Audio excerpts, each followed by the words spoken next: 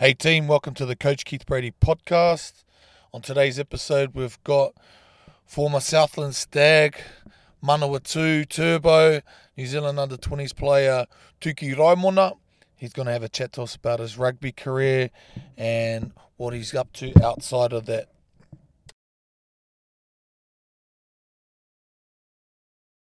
All right, so tell us about yourself, bro. Sweet brother. So my name's Tiki Tarangi Raimona. 28, 28 years of age. Originally from Rotorua, but pretty much grew up in Invercargill, bro. Done my schooling in Invercargill. Southland Boys High School, into Southland Boys High. Yeah, it was awesome. I loved it, eh? It was awesome stuff. But yeah, and then from there, just kept on, really moved all over the place, to be fair. Yeah. What about, say, with your Southland Boys High School? How many sort of stars went to that school or have been to that school? Oh, a number of them, bro. So we had, like, obviously the likes of Jamie McIntosh is a massive name there. Or, everyone that goes there, especially props, they always look up to that name. Josh Beckwith, Lurchie went there, Robbie Robinson, Mills Muliaina, in his younger days, obviously. Got scooped up from Auckland when he was younger. Oh, a bit older, sorry. Last couple of years at school. Braden Mitchell. Oh, just a lot, especially a lot of Southland Stag players went to Southland Boys High, obviously. And when you're growing up in Southland, coming through Southland Boys, that's where you want to be. Your dream is to become a Stag, or my dream was to become a Stag. And you obviously looked up to those guys massively. So yeah, that's a few stars that were there that I knew of anyway. Yeah, no, it's good. When you were at school, so obviously, like you said, the thing was everybody wanted to be a Stag. What's the attachment with that? Like, why does everyone aspire to be that? Because I know a lot of people, obviously where I'm from, when you're young, you want to play for Waikato or you want to do something like that. But there's something different about the Stags. What is it? Like, why do people want to be a Stag, do you reckon? I think obviously Southland's a proud province, especially when I was at school. For myself, a lot of boys going through the ranks and then going to school, and then not going to school, going through into the Stag setup and playing for Southland, and then a lot of them, they just aspired to be that, to be like that person. They wanted, because rugby's on a massive platform here in New Zealand. Everyone loves rugby, well, not everyone, but most people, most boys love rugby. They want to play rugby, and obviously their dream one day is to become an All Black. But down here, as soon as you get a boys high and you see, once you start making Southland grades and things like that, age grades, you see you automatically watch the top level Southland team, and that's the Stags. And you see them at training. Say for instance, I was at Boys High first 15, where Jamie McIntosh Whopper, he come down with Tim Boise to training one day, and we were all shocked, like, oh, we watch them on TV all the time. I want to be like him, or I want to be like them, playing rugby, for a living and things like that. But yeah, it wasn't. That was kind of, I think, because rugby was massive in Southland and Invercargill, and I mean, Southland Boys High was quite dominant at rugby, especially in the Southland region. But obviously, there was a lot of players that had come out of Southland that didn't go to Boys High that have gone, real high honours and things like that. So, yeah, I think that just because, growing up playing rugby with all your mates and things like that, and then, seeing the players in real life and seeing how proud they are to play for this province, it just comes down onto you. Well, that's how I felt it anyway. Yeah.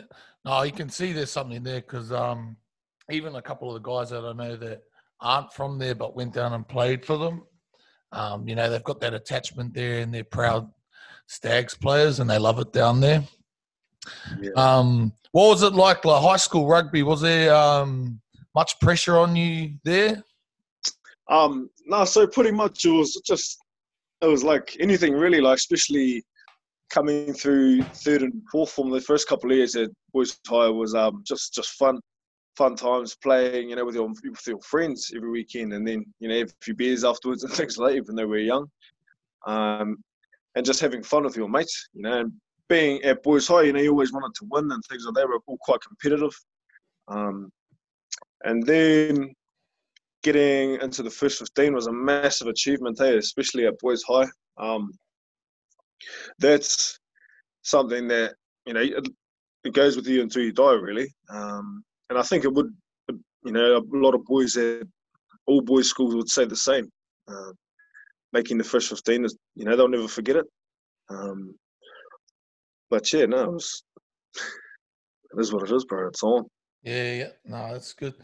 From high school, what happened with you rugby-wise after that? So did you go straight into, say, like New Zealand 20s and then into the Southland team?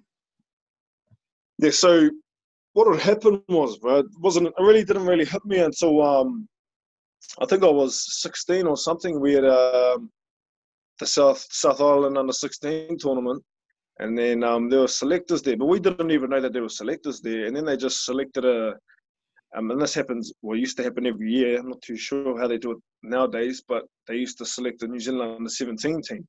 And so I was lucky enough to be selected for that with a couple other boys from down these ways. And from there, that's where we built in.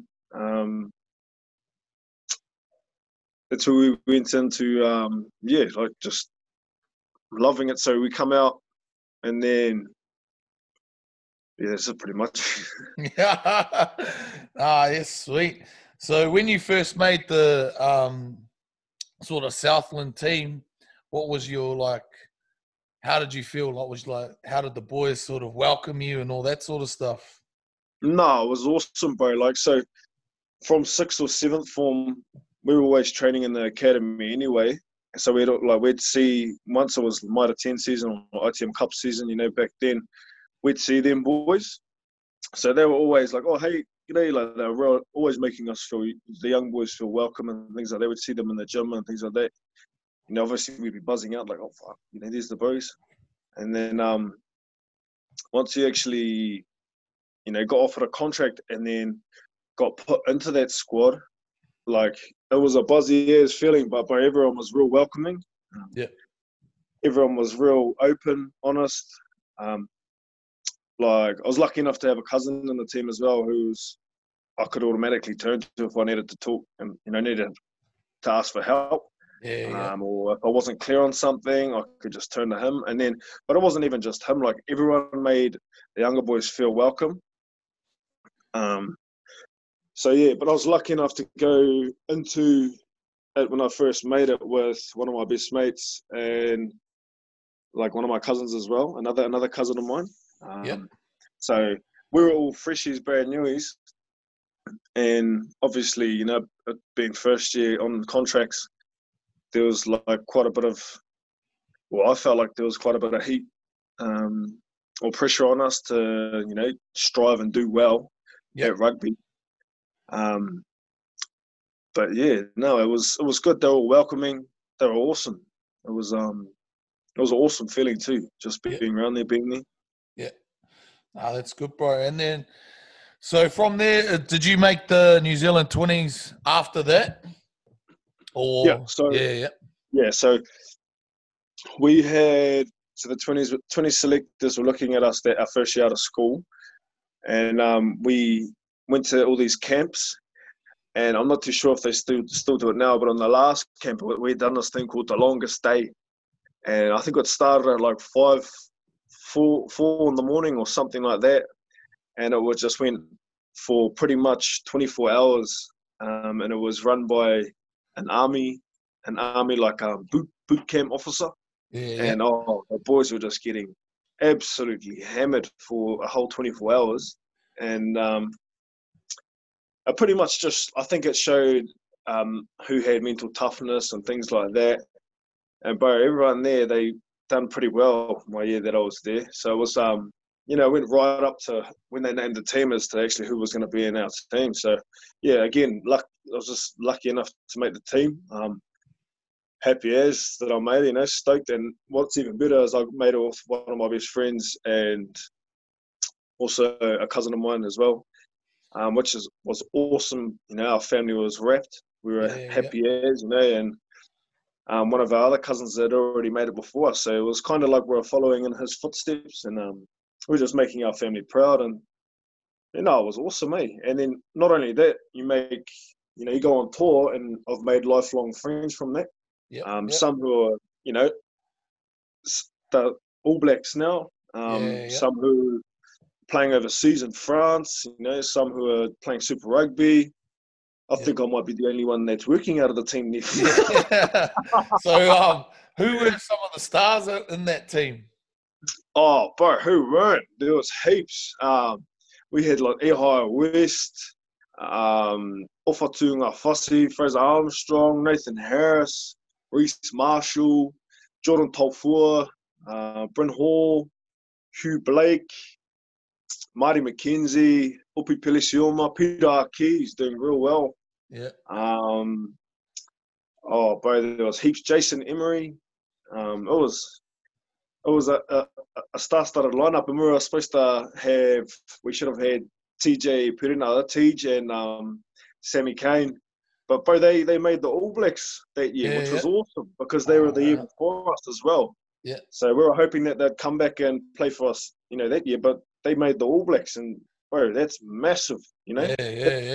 Like I said before, that's your childhood dream if you want to be a rugby player, and they had done that by the time they were 20, bro, and they're still playing. Now Sammy's the captain, so bro, it's unreal. That's good. Yeah. And then, like from that team, how did you shift to Manawatu? Bro, massive. So that was a massive shift. That's probably 4 years after, 3 years after, sorry. So I went from that, and then from there I played another year with Southland. Yeah. And then had hip surgery. And then that year I had hip surgery, I went up to Taranaki and tried to have a go there and ended up breaking my jaw the second game I was there. So snapped. How'd you break it? Were you just telling too many stories, or? I actually got one of the best swinging arms in rugby I've ever had in my life. Connect to the side of my jaw, bro, and it just clean in half.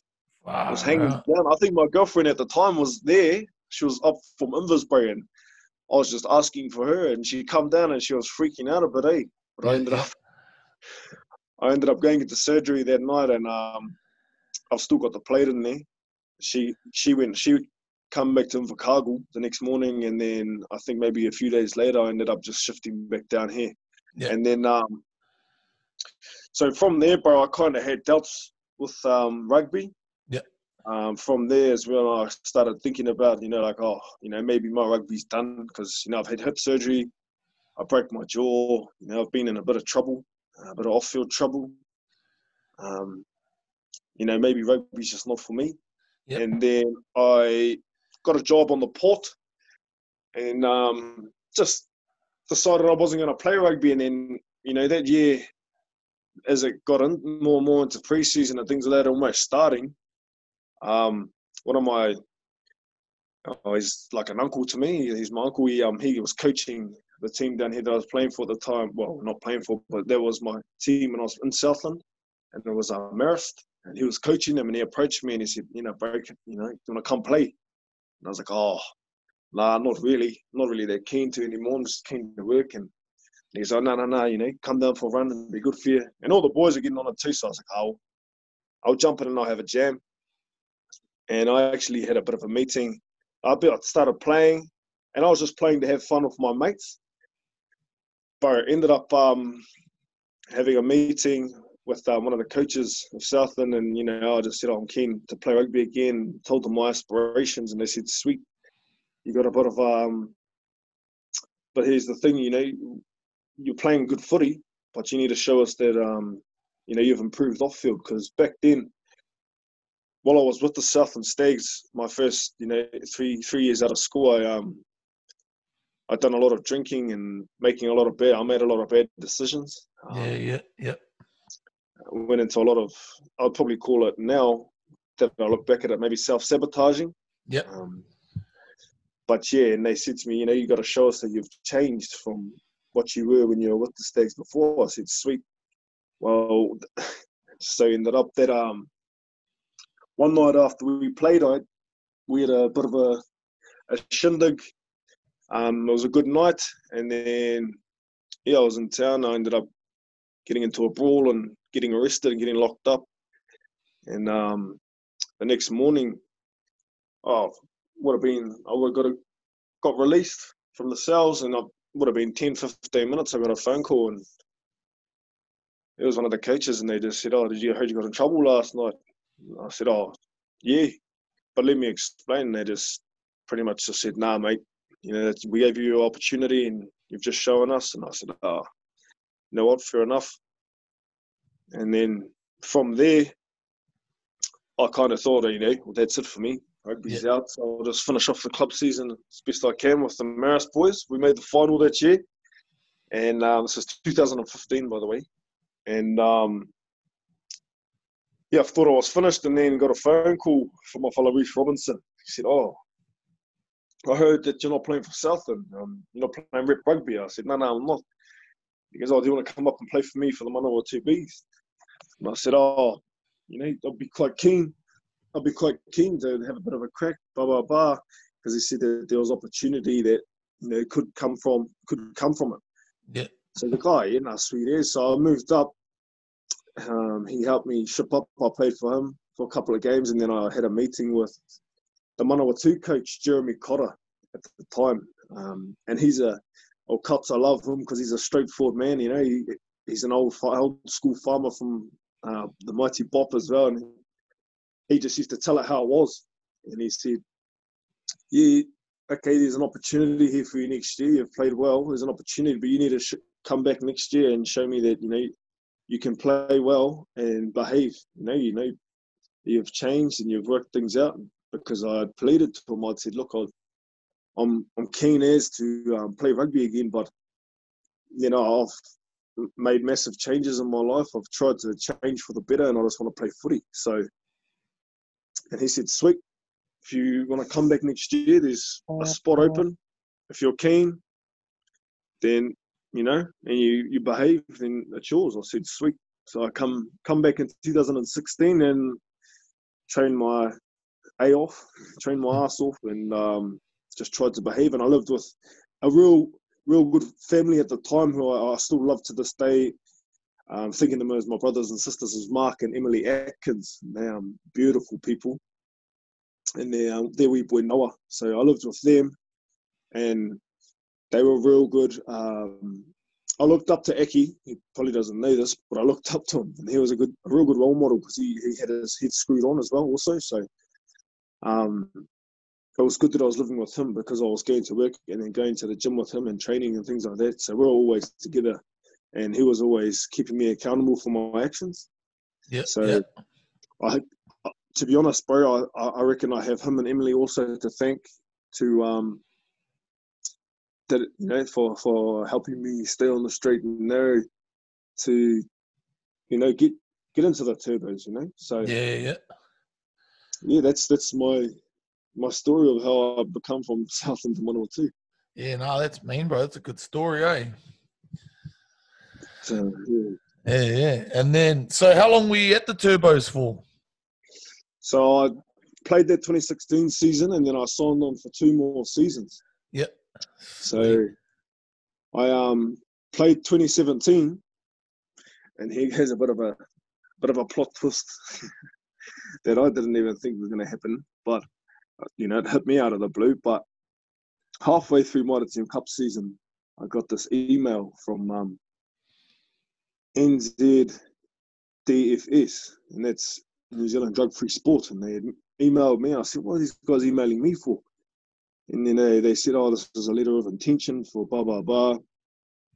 You bought this, this, and this. And at the time, I was like, oh, okay, yeah, sweet. But at the time, this was after, this was three years before everything had happened. I was getting this email 3 years after I'd purchased some supplements. Yeah. And I was wondering, why am I getting emailed about this? I wasn't contracted to anyone. I wasn't, signed for any teams. I wasn't playing any sport at any time. All I was doing was working, because this is after I'd broken my jaw. Yep. I had lost 15 kgs. So I was going to the gym quite often and things like that. I wanted to put some weight back on. So I bought these supplements off this guy on this Facebook page. And some of the guys at the gym, they were buying some of the supplements, and I said, "Oh, where you get that from?" So I sorted it out, and then this I actually, to be honest, to this day, I thought I was fine, because I wasn't playing any sport, I wasn't connected to any sport, I didn't have any intention of playing sport again. So, I thought I was sweet, but it so happens that I wasn't. And so I told my agent, I said to him, I was like, I sent it straight to him. I called him straight away and said, this is what's happened. Sent it straight to him, and automatically we were like, oh, this shouldn't oblige to me because of the situation. Yeah. And then it ended up being New Zealand Players Association got involved as well. Rob Nickel, we tried to help out as well. Yep. I'd like to give thanks to him as well for helping me through that time. And my agent at the time, Ben Boyle. And they were trying to ban me for buying these supplements, and yet we were fighting. And I ended up coming home because I had some bad news as well. Like halfway through that season, I also got some news that my grandmother was diagnosed with terminal cancer. Yep. So as soon as Mitre 10 Cup finished, Cots, being the good man that he is, let me come straight back to Invercargill and spend the summer with her. Whilst this was happening, a lot of the stuff behind the scenes was happening with Drug-Free Sport. Obviously, I had to notify Cots about it and tell Cots, and obviously Manawatu. Yeah. And so it took them. Drug-Free Sport were trying to fight it to the death, and New Zealand Rugby Players Association were trying to represent me and was trying to be like, no, this shouldn't apply to him because of this situation, and this is his situation that he was in. But I got to a point where I was 3 weeks out of pre-season camp for Manawatu Turbo's 2018 Mitre 10 Cup, and they still hadn't made a decision whether or not I was allowed to play any sport. And I was on I think we'll just call it a pause, where I wasn't allowed to be involved with any sports at this point. And it got to the point where I was actually working for one of my best mates, Tangaroa Walker, on his farm. And I feel sorry for him because he was here in the back of it every day. But it got to the point where we sat down together, and I just said, "Fuck," I had to ring them and say, "Look, I don't care what the decision is anymore. You need to tell me what's going on here. Am I going back to Manawatu, or am I not? Do I need to find a job down here in Southland, or do I need to drive back to Manawatu?" Yeah. So we had a hearing 2 weeks after that, and they found me guilty for buying these supplements, illegal supplements in sport enhancing drugs, and Drug-Free Sport. New Zealand Players Association wanted to fight it. They gave me 2 years, but they took it back 13 months because they've had that information for that long, and they were going back and forth for that long. And New Zealand Drug-Free Sport New Zealand Rugby Players Association wanted to fight it again. Rob wanted to fight it for me because he didn't believe that it was substantial. He didn't believe it was fair. Yeah. But at this point, I just said, what, I'm just going to go with it because, to be fair, it's taken a toll on my life now. It's got to the point where I need to make a decision if I need to find a job, need to find a stable, a flat, things like that. And he was he was just made sure. He's like, "Are you sure you want to do this?" And I said, "Yeah, no, I'm definitely sure." So unfortunately, my contract for the Turbos got in 2018 got terminated, and I was banned from playing any sport for 7 months. So that's how that rolled out. But Yeah. in light of all of that, bro, I'm happy that all of that situation happened because I got to spend a lot of time that I wouldn't have had with my grandmother before. Yeah. She ended up sadly passing away, Yeah. 2018. So I got to spend a lot more time with my grandmother, and for that I'm thankful, bro. So Yeah. you know, a lot of people say when one door shuts, another door opens. Well, I truly believe that door was me spending time with my grandmother before she left us. So Yeah, that's awesome, bro. I'm kind of thankful for everything that's happened in that light, but in light, I still would have loved to play Mitre 10 Cup because Yeah. it's an awesome level of rugby in New Zealand to play. But yeah, so I finished up with the Turbos 2018. My contract got terminated, and I was banned for 7 months of Yeah. no sport. When that happened, what did you sort of learn about yourself during that time? About during the whole, so from when I got the email to when it Yeah. happened, or Yeah. nah. So what? So I was like, and this is another thing, bro. I'm really thankful for the people around me, my best friends, Yeah. and my foster family. Also, the ones like Cots as well. He was always ringing me, making sure, how's everything going? Are you all right? Is everything going all right? What's happening? But I learned at the end of the day, bro, rugby is not everything. And for me, when I was younger, coming through, I thought it was. Yeah. And I'd learnt that my friends and family were everything for me. And rugby Yeah. was a game and was, just some fun on the side.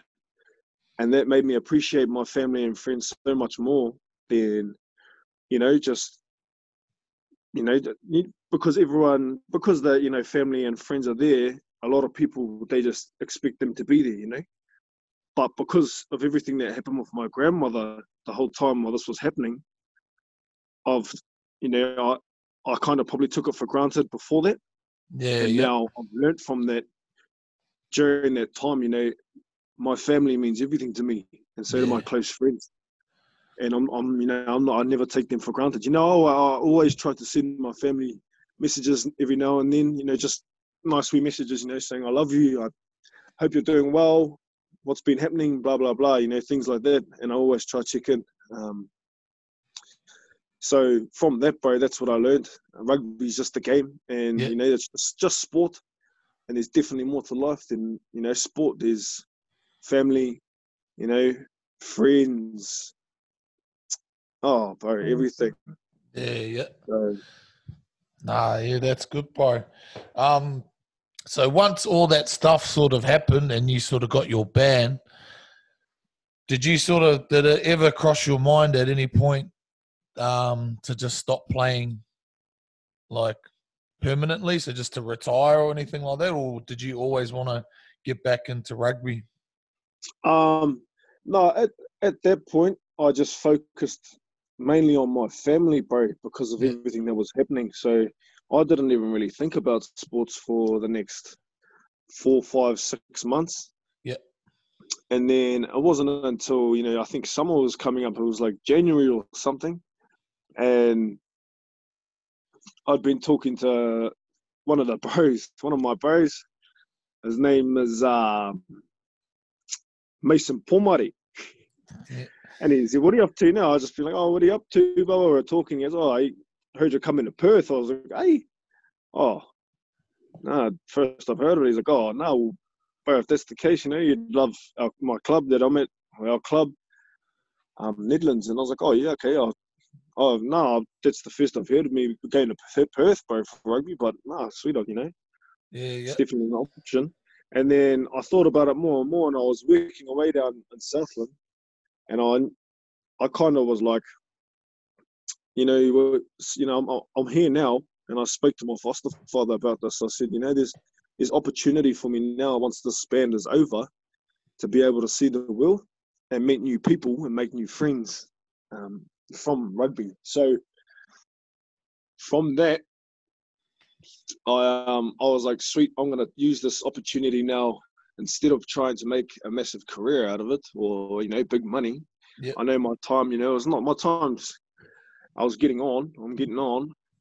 I might try to use it to travel. So I made the decision. I hit up mates. I was like, I'm quite keen to come, blah, blah, blah. And then next thing you know, I'm finishing work. I'm going to Christchurch. I'm saying goodbye to my family. And then I'm flying to Perth, where I've never been in my life. So, I'm nervous at this point, bro, because I'm flying over. I only really know one or two people there. I don't really know anyone. And I'm just thinking, oh, no, fuck. I wonder what it's going to be like. I wonder what the club will be like. I'm just nervous. And all I'm banking on is seeing one of my good friends, Johnny Tuiri, and Mason Pomare, bro. So I was nervous. But, bro, once I got there, it's just, I found the love for the game again, Yeah. Yeah, like that's what I was going to ask you. Like, once you got here, and because you obviously had to sit out a few weeks still until your ban had ended, but what was your sort of feelings like when you were watching the boys train, and then you not being able to be involved with that, and then sort of like seeing the boys play and stuff like that? How were you feeling with all of that sort of stuff? Were you getting keen again? Yeah, I was keen as, but I was real nervous, bro, because, like, obviously I had I'd played Mitre 10 Cup and things like that. So, like, I felt like, and I was copping a bit of stick from some boys. I got a job with, I was lucky enough to get a job concreting with a guy, Matt Capehorn, he is, I think he might have been vice president of the club. He might be vice president of the club. But I was copping a bit of stick from some of his workers. I was concreting for him. And they were giving me shit, eh? They were going, oh, we've heard big things about you, mate. You better fucking turn up when you play. Otherwise, you're all shit. Like, I was copping it left, right, and centre. So I was nervous. But at the same time, I was keen as, because I was seeing the boys. There was this trainer in the team who was pumping these boys, every Tuesday, and I was standing there thinking, oh, Jesus, I wonder how this is going to go. But no, we got back into it. And once I got into it, I loved it, eh? Yep. The boys are awesome. And you could tell that there's a real brotherhood there. Even the boys that they weren't even playing, they're past players, they're still there. They're always at the club, and they're making you feel welcome, and they just want you to, it makes you feel so wanted and loved, and you just want to play your best for them, Yeah, yep. And once I got to play and train, oh, bro, it was the best feeling out. But then, obviously the trainer was whipping my ass on the Tuesday night, so every Tuesday was a text. All I know is, I'd get a message in the morning and it was, what's the fitness tonight? And I knew straight away, and I just say, oh, nah, not much fitness today. I'd turn up the training. Not much fitness. Oh, yeah, sweet. So I'd go to the gym after concreting, slaving away, and go to the gym and kill myself, and then turn up, and then you'd just absolutely pump us, and I would be hammered. I'd be hanging out the back. Because you would message me and be like, I'm going to go to the gym tonight, so I'm not really, there's not too much fitness, eh? And then I'd screenshot that and I'd send it to the other coaches, and I'd be like, what does this guy think? You think he's here for a holiday? I just remember hanging out the back, bro. And I just remember looking around saying, where's my mate Johnny Torps? He better not be in front of me. As long as Torps is behind me, I'm all good. Yeah. I'm not the last one. Yeah, no, it was good. So with that, when you first came back, obviously keen to play again, a few yellow cards in there, and then we made the finals. How How were you sort of feeling leading into the finals? Oh, bro, pumped. It Yep. was awesome because I knew how hard all the boys had worked, and all the boys played for each other, bro, and that was the best thing about Netherlands, and that's why I love Netherlands so much. Is there's so much love and aroha in the team. You know, at the same time as everyone's working hard for each other. So going into that final, I was like, man, I've watched these boys and I've played with the bros. Oh yeah, we've played hard as I can't wait to play. Like, and especially against the team we were playing against because they were such big boys. Yeah. You know, people were writing us off, and I was like, fuck off. You know, like our teams, we're on. You know, we're hissing. Yeah. So leading into that, bro, I was pumped, and I think all of the boys would have been pumped because we're all, like I said, it was like one big family there. You know, and that's just how Netherlands is, bro. That's one big family. You know, you have training on Thursday and you had steak night. Thursday steak night. That was unreal. Everyone stuck around the kai, bit of a beer afterwards, and it was good. Yeah, it was good. With that, so obviously you had a pretty good season when you played for Netties, and that resulted in you getting a game for the Western Force while you were here. So what was that like? Oh, bro, I was pretty out of it, eh? Because when I got there, I was yeah, you know, like I felt like I was playing pretty well, and I had, you know, obviously our coach Semi Rawa, he was trying to push for me to get looked at, and once, you know, the rugby season had finished, and I didn't really get named or anything like that in that team, I was kind of like, oh, you know, like I was pretty gutted because I'd worked pretty hard, you know, and obviously the boys had worked pretty hard. We all played well. We made the finals. What else did I need to do, you know? Yeah. But once I got a phone call, I was at work on the Thursday. I think it might have been the Thursday, and I got a phone call, and it was Tim Sampson, and he said, "Oh, you know, it's Tim Sampson here too. How are you?" And I said, "Oh, good day, man. How are you?" He's, "Oh, we're 3 props down or something, and the NRC openers this weekend. Can you play for us?" I was like, holy shit, I've been drinking beers for the last 5 days with our team, you know? Yeah. So that was a bit of a buzz, but I said, yeah, no, sweet. If that's what you need, then I'll jump on. I'm keen as, you know, I'm keen to have a bit of a crack for you. And to be honest, I hadn't really played much tight head in my life, eh? And I only played it for a wee bit, but I played it, you know, a wee bit at Netties, and that's what I played. So when I went in to see them, they actually said to me, "Oh, yeah, so you're playing tight head, you'll be coming off the bench at tight head." And I said, "Hey." And Vern goes, "Oh, yeah, no, you know, you're coming off the bench at tight head, you're playing tight head for Netties." And I was like, "Oh, I haven't really played much tight head, you know, like, Jesus, you know, it's a bit of a..." And I was expecting it to be, you know, I was like, shit, I was kind of shitting my pants here at this time because I was like, fuck, this is like Martin Cup, me playing tight head. I hadn't played, I've only played loose head properly. Yeah. And then was like, "Oh, you've been playing tight at Netties." I said, "Yeah, because I had no choice. Mason Pomari told me I had to play there, so I had to play there." He's a hard man. He's a hard man. There's no saying no to Mason Pomari, you know. So he and everyone was like, "No, you'll be sweet. You'll be all right." So I was like, "Oh, yeah, okay." So then went down to I think it might have been game day, bro. And I turned up and met all the boys, and they were all awesome fellas. They're all real welcoming. They're good fellas. Yep. And yeah, turned up, met the boys, had warm up. I just kicked it with Heath Testman, because obviously I met him being a Netties man. I met him early on in the year. I played with him in the club, him and Shimo, but Shimo wasn't playing. He was one of the ones injured. And yeah, turned up, started doing warm up, and I was blowing big time, man. I was like, Jesus, I'm unfit just from drinking so many beers, I thought. And then come time for me, he's like, I think it was like only maybe 5 or 10 minutes after the first half, and Vern goes, "Tooks, warm up." And my heart just started beating. I said to him, Jesus, I don't know if I could do this. I'm not a tight end. He goes, "You're a fucking good rugby player, mate. You just go hard, give it all you got." So I said, "Oh, yes, sweet." Chuck me on, and then that's all she wrote, really. Yeah. Make hay while the sun shines, Niff, you know? That's it, because, like they say, at the end of the day, it's night. So it's pretty simple. So yeah, once you finish that,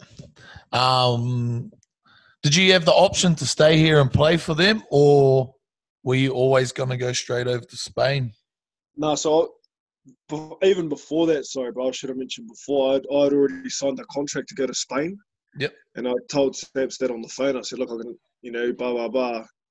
Can only play this one game. I'm going to Spain. And they're like, yeah, sweet, that's all good.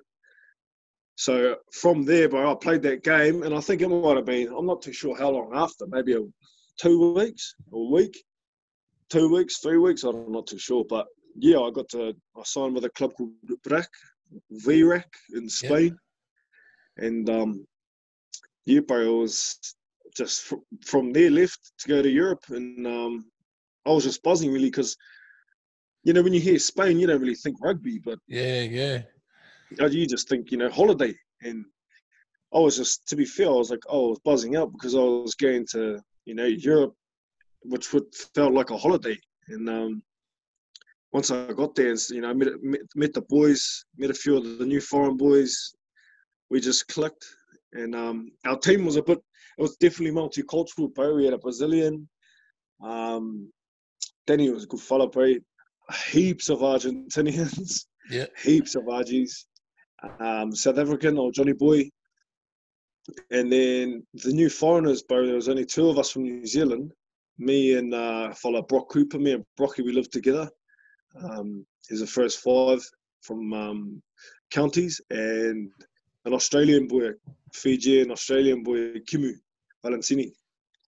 So, yeah, we were all buzzing. Us 3 were actually buzzing out that we're in Spain, but to be honest, we're like, we're in Europe, gee, what are we up to? Yeah. Yeah, rugby, we kicked off, and it was definitely different, bro. Like, the whole culture was different. The team culture was different to what you were used to in New Zealand, and even with Neddies, like, it changed massively from what I went from in Netherlands to there. And but like I say, bro, I just wanted to use rugby to travel, and that's, you know, I was getting to do that, so I was just buzzing out at the same time. And yeah, I was in Spain. So with obviously you were over in Spain, and then COVID-19 hits. So then what happened with you over there with all the lockdowns and all that sort of stuff? Yeah, so even before COVID, bro, my rugby was over because I think it was March the 2nd. I ended up breaking my leg quite badly. I dislocated my ankle with training, so I was finished. And I think it was maybe 3-4 weeks. I might have been, it was February the 2nd. And there was 3-4 weeks, it got to about March, and then one day the boys, you know, were at training, and they said, oh, the president's going to announce something on TV tonight. We might be going into a lockdown. And everyone was like, hey. So me and Brock went home, and then the president went on TV and just said, you know, there's 24 hours until you go into full lockdown. We went from level 4 to level 0 to straight level 4. And he said the only thing you do to leave your house is if you're buying supplies or going to the pharmacy to pick up medications. So automatically, we're like, oh shit, you know, like what are we gonna do? And obviously we were there, and we thought, oh, you know, it might be a hit like this for a week or 2, and then, you know, a couple of weeks went on, and it was just like, it was crazy. It was like dead. So like Europe, when I first got to Spain, bro, at night it was like crazy. Like I could hardly sleep when I first got there because it was that loud, because of their lifestyle. It's a different lifestyle in here. But then when lockdown was on, it was like an apocalypse, obviously. Like, it was like nothing. There was no one anywhere. It was quiet. Like, didn't hear anything. It was eerie as, like. And then we tried to, you know, me and Brocky were like, you know, because they're high-rise apartments, they're real small. And we weren't allowed to leave. I had a broken leg, so we were both getting hohaes. We're like, fuck, man, we used to being out and about. We tried to leave to come home straight away. And our two of the boys they were in Australia, they caught the first plane out the next morning. So, bro, they literally just said, this is the flights that we want. We're out of here. And they booked them their flights and they left. And me and Brocky were obviously from New Zealand. We were still there for another couple of weeks. But we've been trying to hit them up saying, can you find us flights home? And they're going, we can't find them. We can't find any, So we obviously ended up finding some. And from there, they booked our flights. And, bro, it was just madness the whole way home. Yeah, that would have been crazy. Oh, it was. We got to Madrid and they told us, no, you just can't fly. And we're like, hey. And I just like to say something. Our captain, Colo, my mate, he dropped us off, bro. So you weren't even allowed to leave. He had to drop us off at the airport of Madrid because there was no buses or anything running. And he got fined 600 euros for dropping us off at the airport. And he's explaining to them. He's explaining to them in Spanish. He's going, what else? How were they supposed to get to the airport? And they are saying, they could have taxied. They could have taxied. And he's going, what do you mean? It's just the exact same as what I'm doing here. Yeah. And they said, no, that's not your job. And then so they fined him. So my poor mate got hit with a 600 euro fine for driving 2 hours to drop his mates off. But yeah, then we got inside and they told us, Australians have closed their borders to anyone coming through from Europe ways. So automatically we were on the back foot and we were just shitting our pants like, our mates left. We're stuck in Madrid. What can we do? So we just said, can you fly us direct from Doha to Auckland?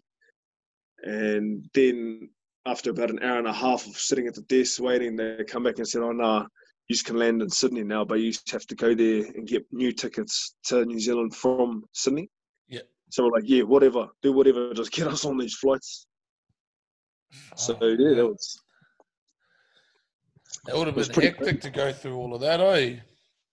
Yeah, it was. And plus, I still had a broken leg. That was like, I was supposed to be on crutches the whole way through. I ended up just throwing them out at the Madrid airport because they were hohaes with my carry-on bag. I was limping around with a big moon boot on, and I had to take it off every time we went through metal detectors, through customs. So it was just a bit hoha, but we got home eventually, and we're just happy to be home.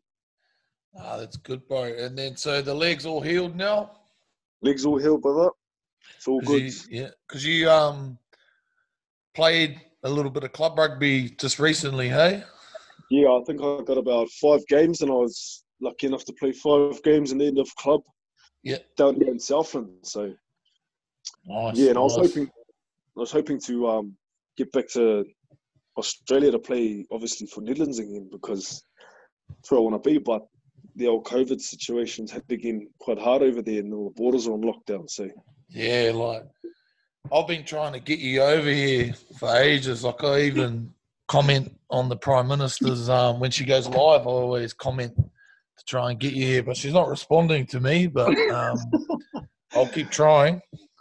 Hopefully, she hears listening, and she just. I No, yeah, no. I see you tagged in the the Prime Minister's lives. Yeah. It's good, bro. So with you, obviously, with everything that's happened, like you've had the highs of playing ITM, NPC, and then you've had that taken away from you, and then you've had to reset. You've had a little bit of growth with that, and then you've started playing rugby again. With all of that, so do you think you've changed much as a person with that? Have you learnt much, and have you grown as a person? Oh, definitely, bro. Definitely. Massively. Like if I compare myself now to myself in 2012, or when I was 20 or 21, 22, 23, like my morals and what I live for now, I definitely didn't back then, and I took for granted back then what I live by now. Yeah. So yeah, like I say, bro, to me now, the biggest thing in my life is family and friends, and just having fun, enjoying yourself, trying to keep positive. One of the things that I've learned to grow from, and this is from one of my good friends also, who I'd learned off. I was buzzing out a little bit when I first seen that he was doing these things, but my good friend Urban Lawrence, he come over to actually help us out for Neddy's last year, and he was doing this thing called breath work and meditation. He'd become quite spiritual, and he was getting into it, and he was telling me about it, and he was just like pretty much educating me about the things, and educating me about why locking into your consciousness and things like that was good for you, and why breath work is good for you, and even like sitting in cold water, what it does for you. And I've learned a lot from that too. I do a lot of that now when I get and I find I'm not so highly strung. I'm not so stressed out all the time. I do get stressed like everyone does, but I definitely am not the same person as I was, when I was 21, 22, 23. The things that would have stressed me then, like I'd look at them now and be like, fuck, who cares? Yeah. So definitely, bro, and that's what I'm trying to do at the moment. We're trying to help and, give as much advice and try to help as much younger boys coming through as I can. Yeah. With the likes of, even if it's in or around sport or outside of sport, just living a more healthier, nicer, cleaner lifestyle than not the one that I ended up going through or that I put myself through. Like I say, a lot of self-sabotage more than anything. And it's like anything, bro. You there's always outcomes of the decisions you make, and unfortunately, the ones that I made were bad ones. But the outcomes that I've got from that, obviously now are good, because I've learned a lot from, and that's just what I'm trying to pass on to younger guys. But yeah, obviously, there's still a lot of people out there that know me for who I was, when I was 21, 22, 23, and I used to drink a lot and do a lot of, drugs and things like that. And I was, a bit of an angry person, but they still look at me the same as that person. They can't obviously grow past that, but that's that's completely up to them. If they want to look at me like that, then that's all good. But if they come up to me and started talking to me, they'd find that I'd be a different person to what I was back then. Everyone's got their own opinions, but I definitely believe that I've grown as a person, bro, from back then. Going through everything that I have.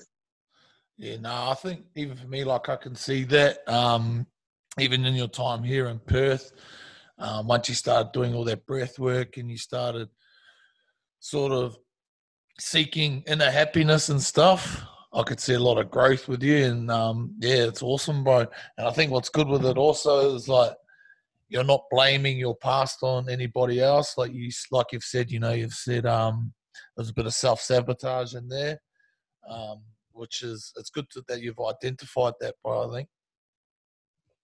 Yeah. No, it is, and it's massive, bro. Like you see guys out there, and they well, actually, I see some boys, and I see a lot of my younger self in them, and I just want to be like, bro, like, fuck, just have a chat with them, and just be like, use myself as an example, please. I want you to live your best life, I don't want you to do what you're doing, but at the end of the day, you can only help people who want to help themselves, bro. Yeah. And that's it. So, but bro, I've learned a lot off a guy, and you follow, like you know him obviously as Farm for Life. But Tangaroa Walker, bro, he's been a massive influence in my life as well, with being able to let things go. Yeah. And showing a lot of love, but so is two of my best friends, Te Aroha Tai, Bull Matiaha, and his wife Talia. my two goddaughters, their daughters. They've got two beautiful daughters now. And, when I was transitioning from, being a bit of a self-sabotaging cat to trying to grow up and things like that, they were there, at the press of a button and a click of a button. They were always there to help me. And they still are to this day, bro, so I'm just thankful that I have the beautiful, beautiful friends and family that I have around me to, help me through everything that, that I've been through, and just remind me that it's not, it's not always bad. Yeah. So no, it's good. It's good, bro. I think one thing, like you spoke about your friend Tangaro Walker, I think I've seen, obviously he's done a lot of things for you, but one thing I probably personally don't like that he's given you was he gave you a modelling gig. And I think there's probably, I know COVID's hit and you can't reach out to that many people, but surely there's got to be somebody else in this world that could have been a model, because the actual mug that you've got, I'm surprised if he sold anything out of that line. So, yeah. If you're telling me something for that, don't worry, I've copped it from all angles, brother. I've copped it from all angles. Yeah, I was shocked that he picked you. Personally, I was shocked too. But at the end of the day, if it's gonna get some free gears out of it, it's free gears, and it's plus it's helping out the bro. He's done a lot for me. So if he needs some help, I'm gonna help him. So even if it makes me look like a bit of a clown. Yeah, nah, it's good, bro. It's good. Nah, it's been awesome, bro. Awesome chats. Like I said, bro, it's awesome to see you grow as a person. And, hopefully we get to have you back over here in Perth soon. Have you got anything to finish off with? Nah, it's been awesome, bro. Thanks for having me on. And obviously listening to my stories and things like that. Sorry I've rambled on a bit, but no, it's been awesome being on here, brother. Thanks for having me. Yeah, that's good, bro. And obviously, a lot of people, they say that you and I are quite similar. But then what I tell them, sugar and salt are quite similar as well. But you'd only have one in your Milo. So, it's been good, bro. Awesome. Thanks for your time. And, cheers, bro. Thank you. Thank you, brother. So that's the end of the episode, team. Thanks for listening, and really do appreciate him jumping on. Thanks, team.